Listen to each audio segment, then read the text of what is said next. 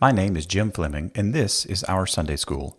Our Sunday School is part of Stuart Heights Baptist Church in Chattanooga, Tennessee. To prepare for this lesson, please go to OurSundaySchool.com for a copy of today's handout. Now, let's get to this week's lesson. Well, good morning, and welcome to Our Sunday School. Glad you guys are with us this morning. As we jump into the first part of the text of Mark chapter 15, I keep turning these last two pages in my hard copy of Mark. It's like two more pages. My brain says we're close, and my heart says I almost don't want it to stop, but it's kind of where I'm at.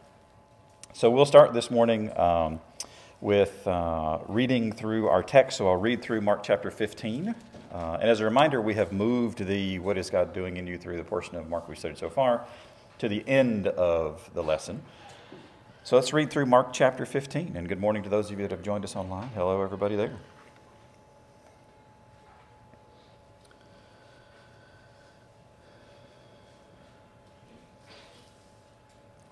And as soon as it was morning, the chief priests held a consultation with the elders and scribes and the whole council. And they bound Jesus and led him away and delivered him over to Pilate. And Pilate asked him, "Are you the king of the Jews?" And he answered him, "You've said so." And the chief priests accused him of many things. And Pilate again asked him, "Have you no answer to make? See how many charges they bring against you?" But Jesus made no further answer, so that Pilate was amazed. Now at the feast he used to release for them one prisoner for whom they asked. And among the rebels in prison who had committed murder in the insurrection, there was a man called Barabbas. And the crowd came up and began to ask Pilate to do as he usually did for them. And he answered them, saying, "Do you want me to release for you the king of the Jews?" For he perceived that it was out of envy that the chief priests had delivered him up. But the chief priests stirred up the crowd to have him release for them Barabbas instead. And Pilate again said to them, "Then what shall I do with the man you call the king of the Jews?" And they cried out again, "Crucify him." And Pilate said to them, "Why? What evil has he done?" But they shouted all the more, "Crucify him." So Pilate, wishing to satisfy the crowd, released for them Barabbas, and having scourged Jesus, he delivered him to be crucified. And the soldiers led him away inside the palace, that is the governor's headquarters, and they called together the whole battalion. And they clothed him in a purple cloak, and twisting together a crown of thorns, they put it on him. And they began to salute him, "Hail, King of the Jews!" And they were striking his head with a reed and spitting on him and kneeling down in homage to him. When they had mocked him, they stripped him of the purple cloak and put his own clothes on him. And they led him out to crucify him. And they compelled a passerby, Simon of Cyrene, who was coming in from the country, the father of Alexander and Rufus, to carry his cross. And they brought him to the place called Golgotha, which means place of a skull. And they offered him wine mixed with myrrh, but he did not take it.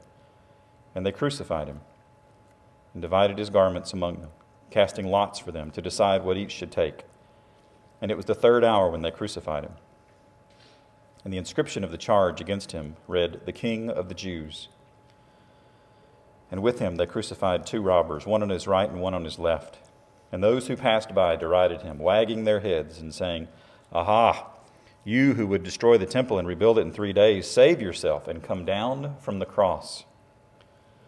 So also the chief priests with the scribes mocked him to one another, saying, "He saved others.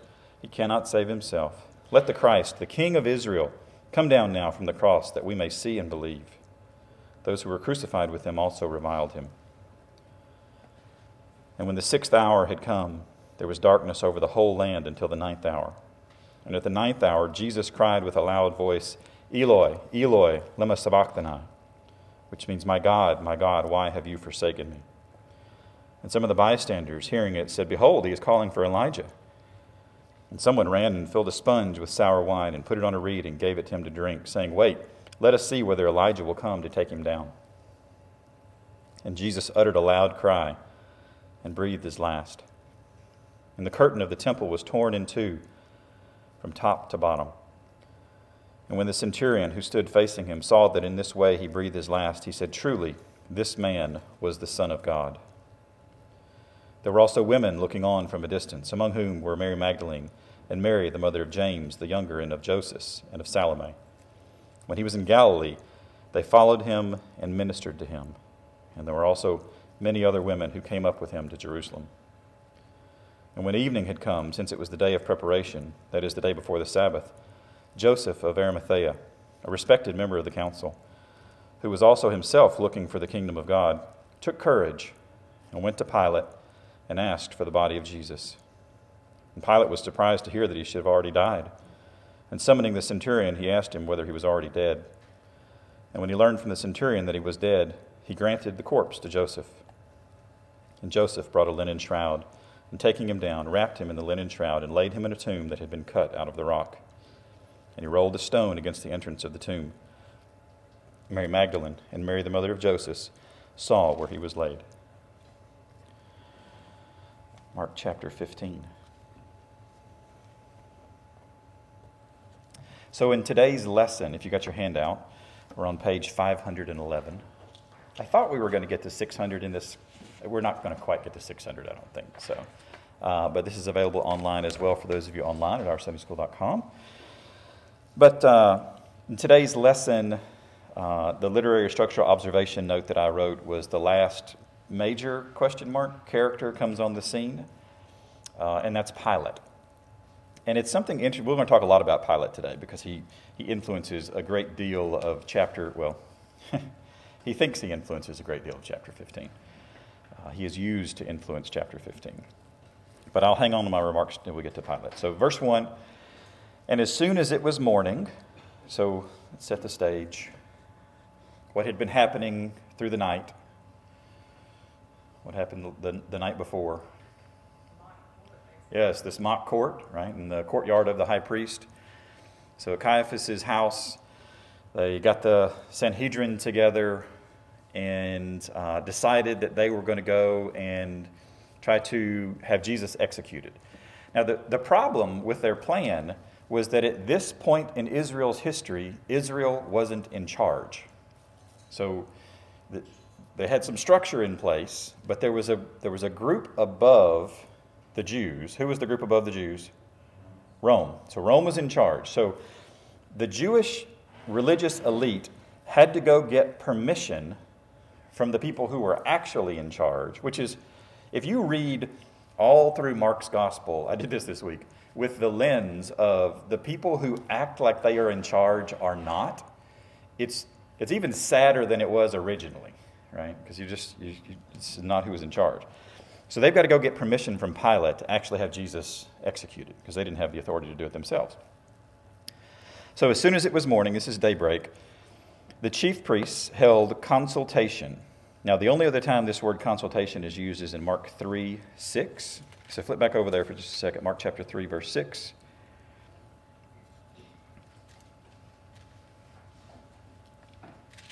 So this is where Jesus heals a man with the withered hand.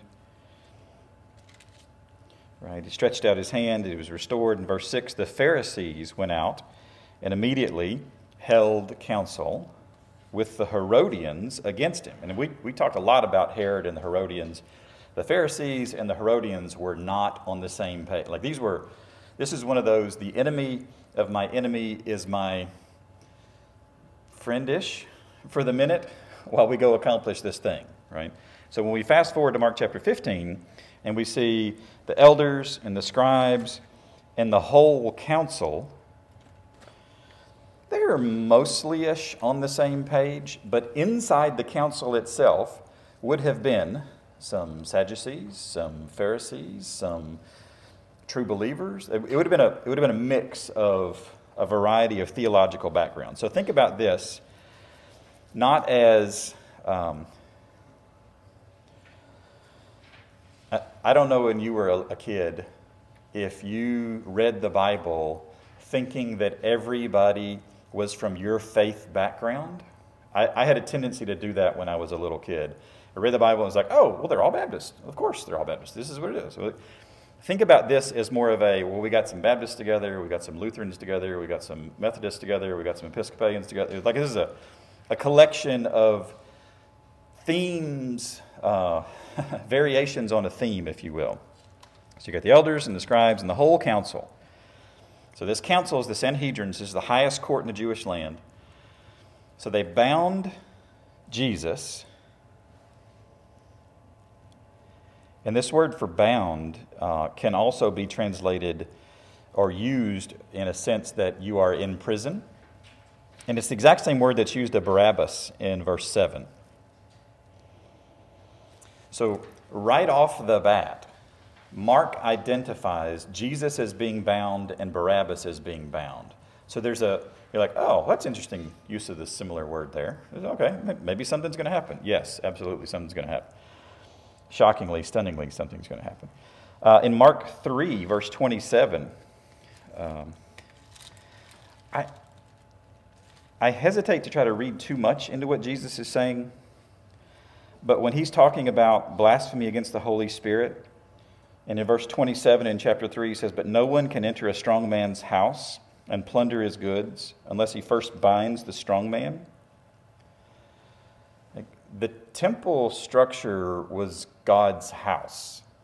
And one of the things that they're doing here is they've got Jesus bound up, and they're going to, in a very real sense, misuse the entire temple structure and all of its religious, political, and monetary resources to take over the strong man's house for their own gain.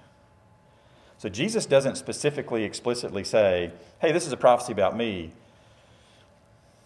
but it overlays very nicely, right? So I just want to be careful with that. All right, so they bound Jesus, back to verse 1 in chapter 15. They bound Jesus and they led him away and delivered him over to Pilate. All right, so let's talk about Pilate for just a second. Actually, we're going to talk about Pilate for probably 10 minutes. So, Pilate, if you do, this is my funny story for the day. If you do a Google search on Pilate, you will not get results on Pilate.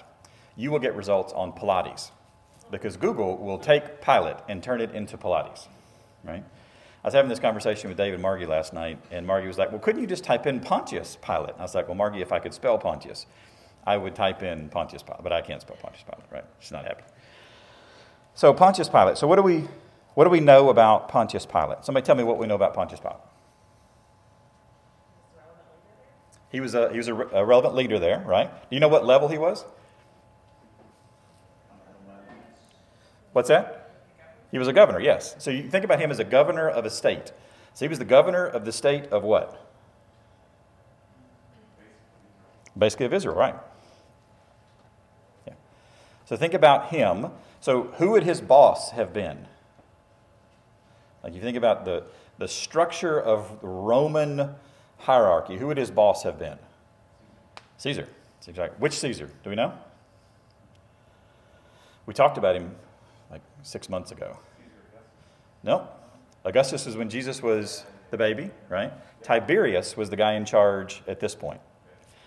Now, there's two shockingly famous documents that are quoted almost every single week in tens of thousands of churches all across the world, where Pilate is mentioned in both. What are those documents?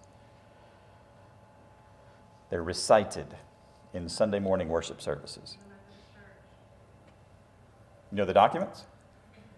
Yeah, so one's the Apostles' Creed, and one's the Nicene Creed. There are 3 human beings mentioned in both of those creeds: Jesus Christ, Mary, and Pilate. And you might be thinking, Pilate's like a footnote in the, like, what's the big deal here? Right? Each one of the gospel writers is testifying to the authenticity of the things that took place. So what do you do when you're telling a story and you need to prove the authenticity of the things that take place? You tie them to a timeline. This is when this happened. This is when this happened. This is when this happened. So that we who come, and I don't have a firm belief that the gospel writers thought that somebody's going to be reading their work 2,000 years later. To me, that's a bit of a stretch, and when they thought Jesus was returning. But we, 2,000 years later, can do historical research and figure out, like, oh, I know with quite high certainty that Pontius Pilate was the 5th governor of the Roman province of Judea, serving under Tiberius from the year 26 or 27 to 36 or 37. And you're like, well, that's a pretty tight timeline for something that happened 2,000 years ago. It sure is, because the Romans wrote a whole bunch of stuff down. They were really, really big on marking their territory with here's who's in charge at this time, and here's who's in charge at this time, here's who they reported to, here's how this worked. And all, okay. The crazy thing is that we know almost nothing about Pilate other than what's written in the Gospels. We don't know where he was born. We don't know where he was trained. We don't know what his family was. We actually don't even know what really happened to him after. I think it was Tertullian that said the rumor is that he had put down an insurrection, and there were insurrections all the time at this point. Nobody liked being under Roman rule.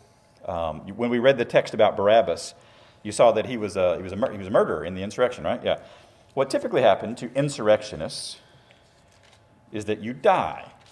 So Barabbas was being held in prison until he was going to be crucified because of his insurrection. Well, these things popped up all over the place. So there was Josephus talks about an armed group of Samaritans. So the Samaritans are you're half this, you're half this. Nobody liked them.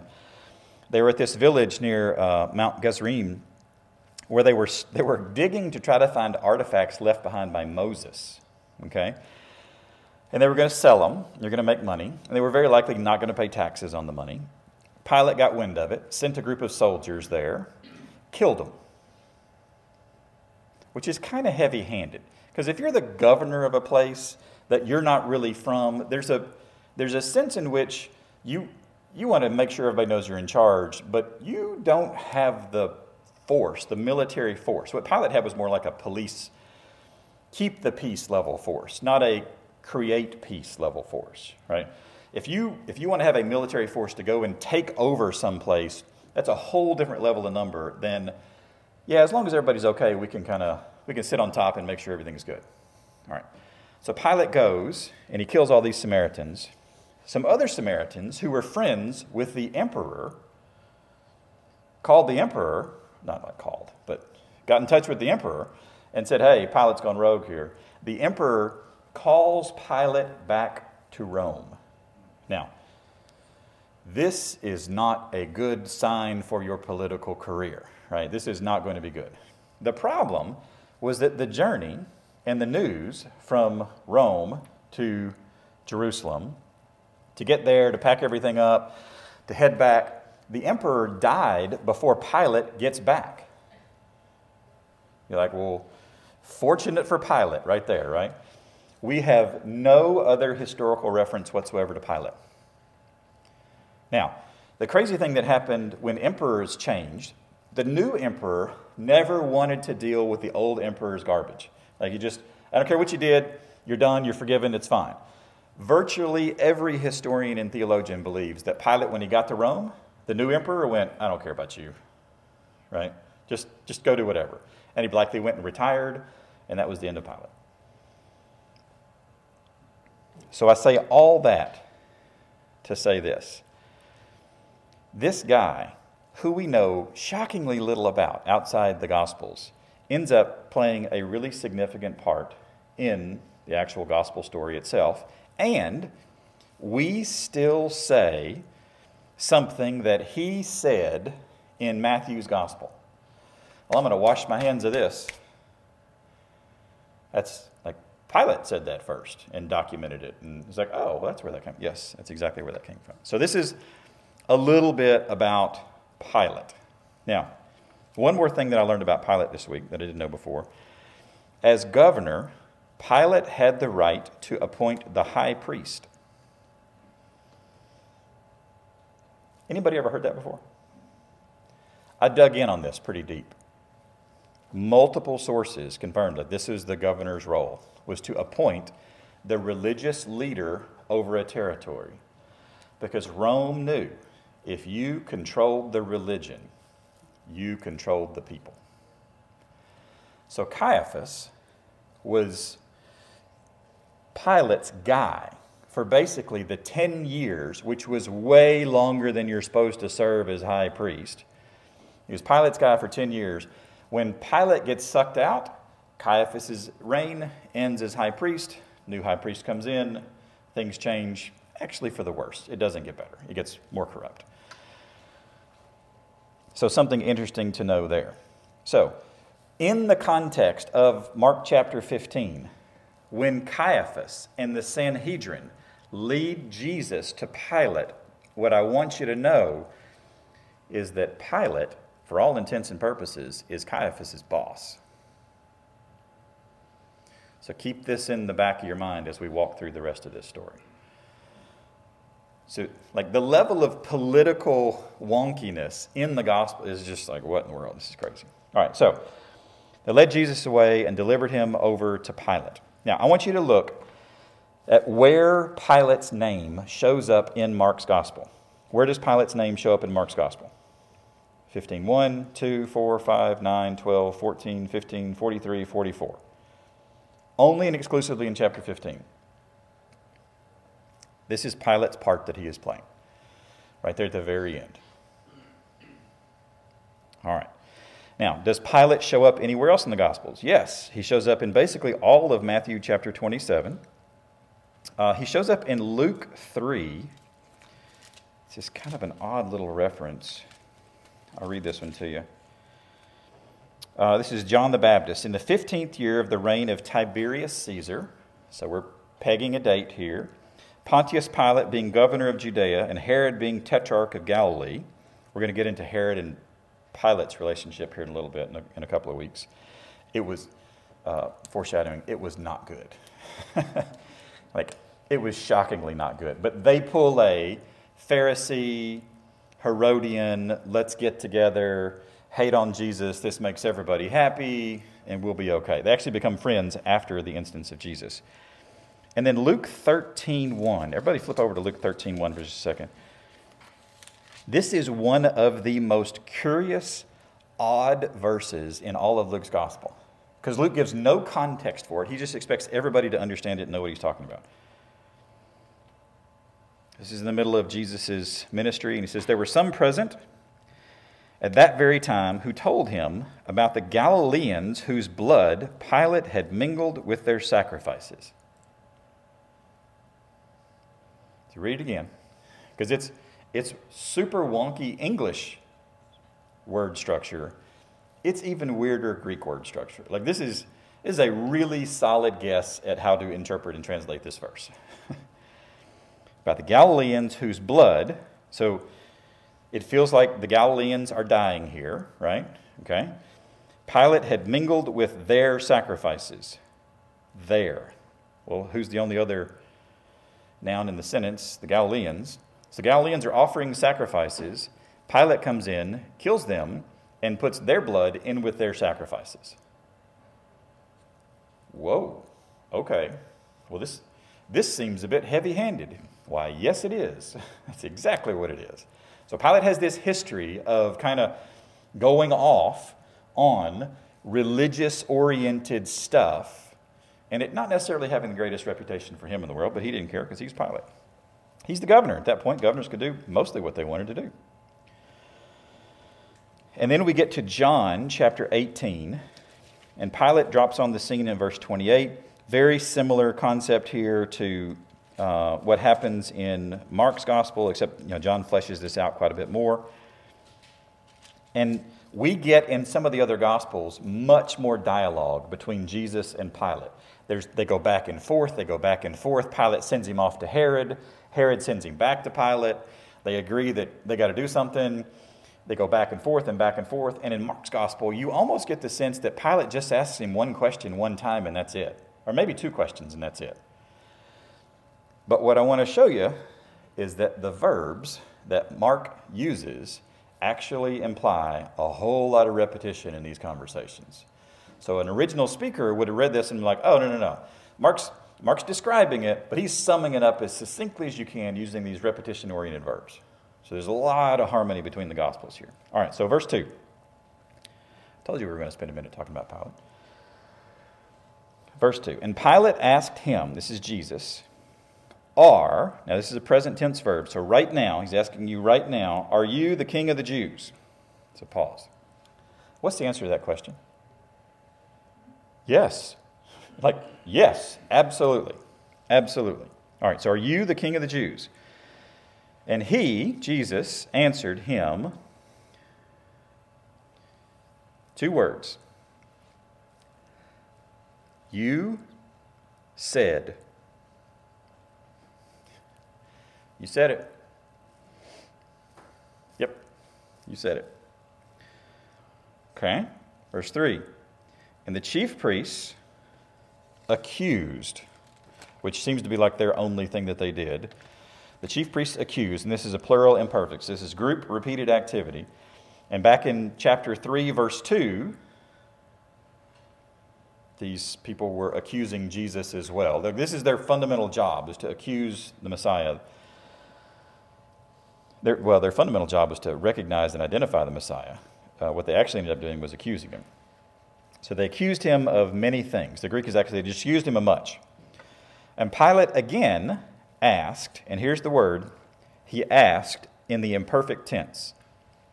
So he's repeatedly asking him questions here, saying, and the word saying is not in the ESV, but it is in a lot of other translations, and the word saying is a present active participle, which means on multiple occasions he repeatedly asked. So you got this doubling up of this repetition when you go like, oh wow, this was not a 30-second conversation. No. This would have taken quite some time to go this. Now, the ESV has added a couple of words here, the words have and you. What Pilate's actually saying is no answer, none. And so back when we were in the courtyard and the high priest was questioning Jesus, do you remember the high priest repeatedly asked Jesus, no answer, nothing, no answer, nothing, no answer, nothing? And there's this similarity in the speech patterns between the high priest and Pilate, who would have had shockingly different educational and life experiences. But at this point, they are both, no answer, nothing. So all these accusations, and Pilate goes on, see, look, how many charges they bring against you.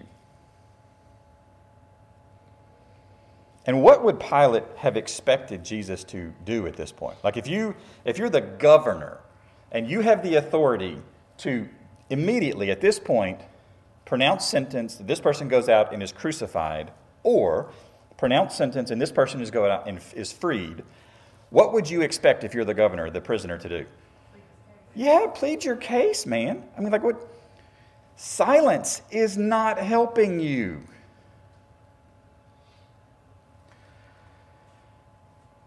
So does anybody know the Apostles' Creed? Like a hot minute ago, right? Yeah.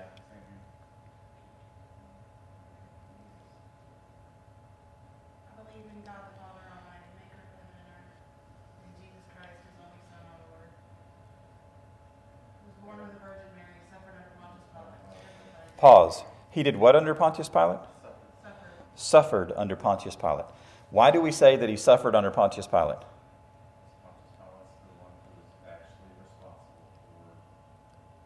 The verdict of guilty. Pilate declared him guilty and said, you're going to be, like he implemented the actual decree that's going to result in Jesus' death. But I want to challenge the Apostles' Creed for just a second. Like, whoa, yes, Dave?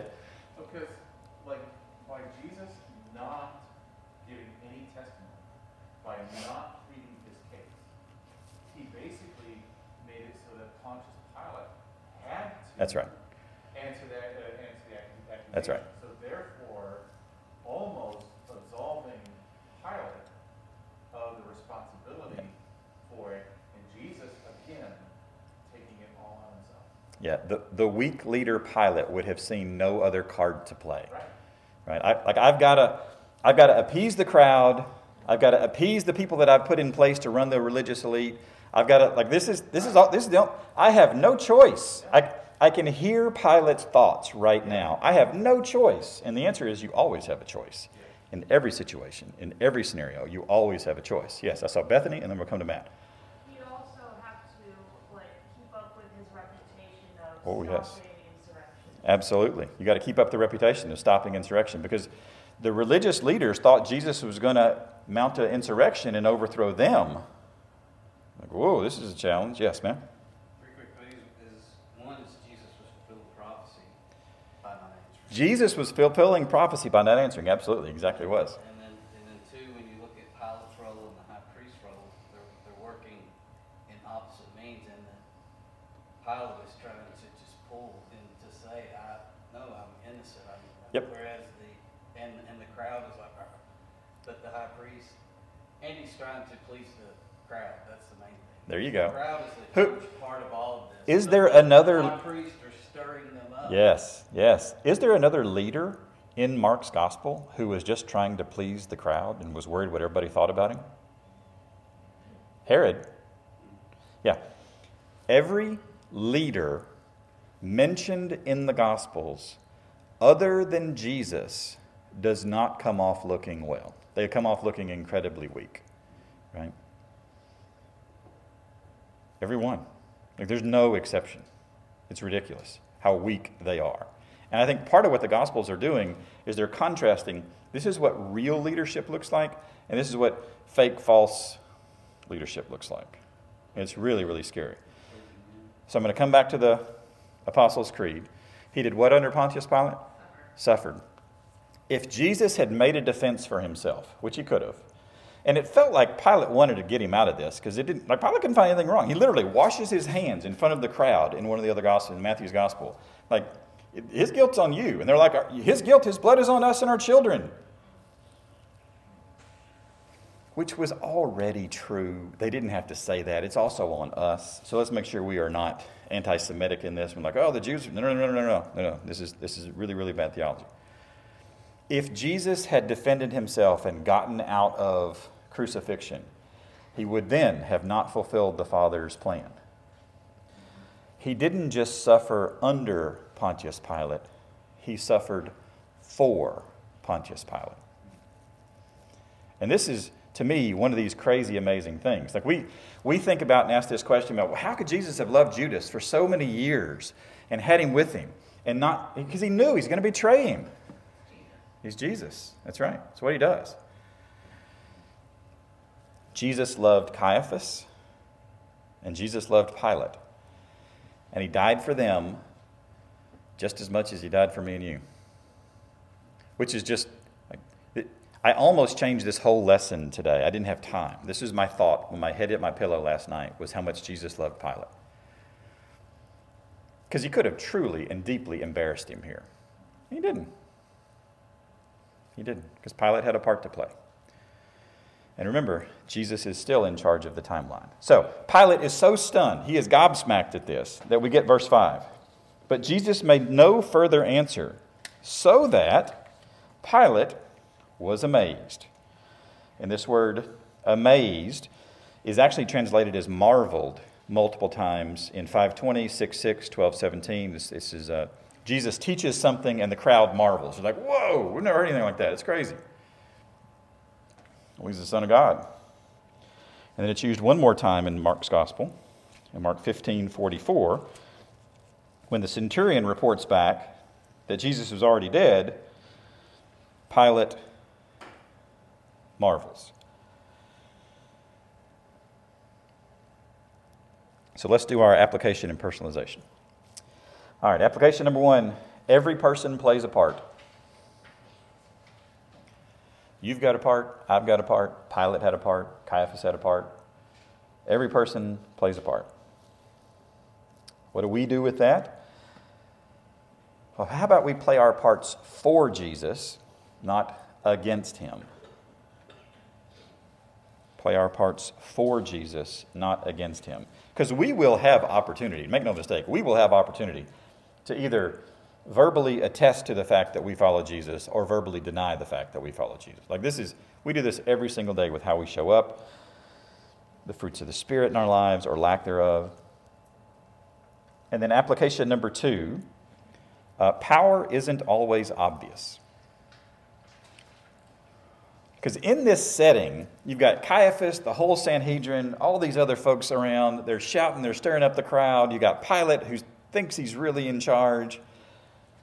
And the King of Kings and the Lord of Lords allowing it all to happen. And the power dynamic and the power structure looks like everything is stacked against Jesus, and the reality is he's got all the power. Like, the only reason Pilate's atoms were not springing apart was Jesus Christ in that moment was holding them together. Like, dude, I'm why you literally exist right now. And this is what you're coming at me with, right? All right, so what do we do with that? So application number 2, power isn't always obvious. What do we do with that? Know who it is all about. And my W in who is capitalized there. Know who it is all about. Because I promise you, it is not all about Pilate.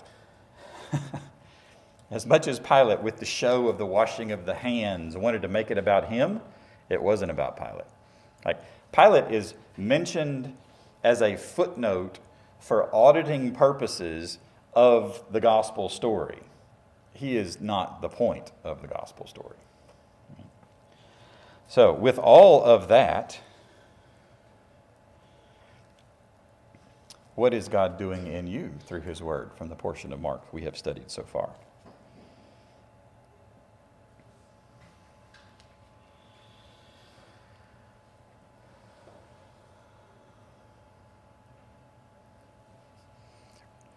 We landed hard and then took off hard again. So sorry for that, but I acknowledge that now.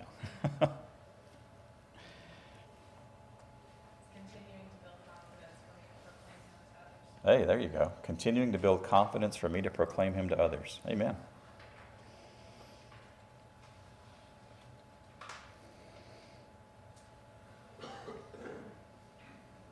So does the Pilate reference scratch the auditor itch? Yeah? Awesome. I just think it's incredible that we have records from that long ago. We're watching Dope Sick right now on Hulu. And the lawyers are trying to figure out from the Sackler family who knew what and when they knew it, and the emails back and forth. And it was like, this is just impossible. Oh my goodness, it's so difficult. And I'm thinking, we're trying to figure out stuff 2,000 years ago, not 2 years ago or 10 years. I mean, this is just shockingly impressive, the volume of testimonies that we have from this time period. It's just utterly unbelievable. All right, anybody else? What is God doing in you through his word from the portion of Mark we've studied so far?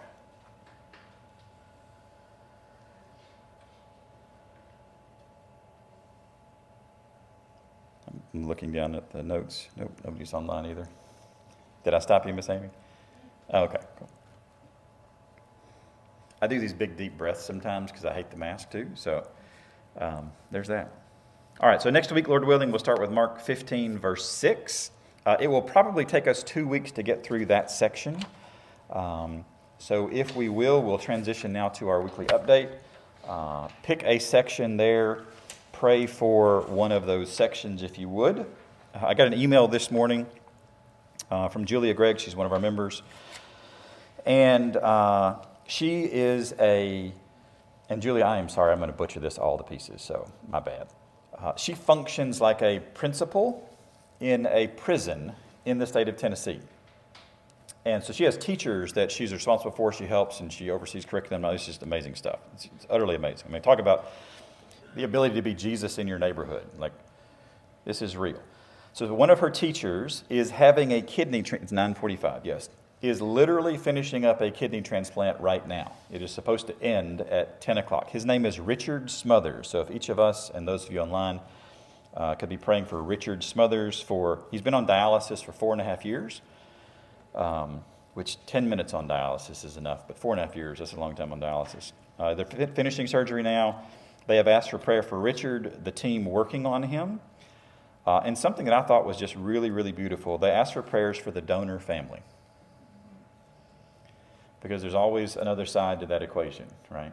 So Richard Smothers, if you would, we'll pray for him.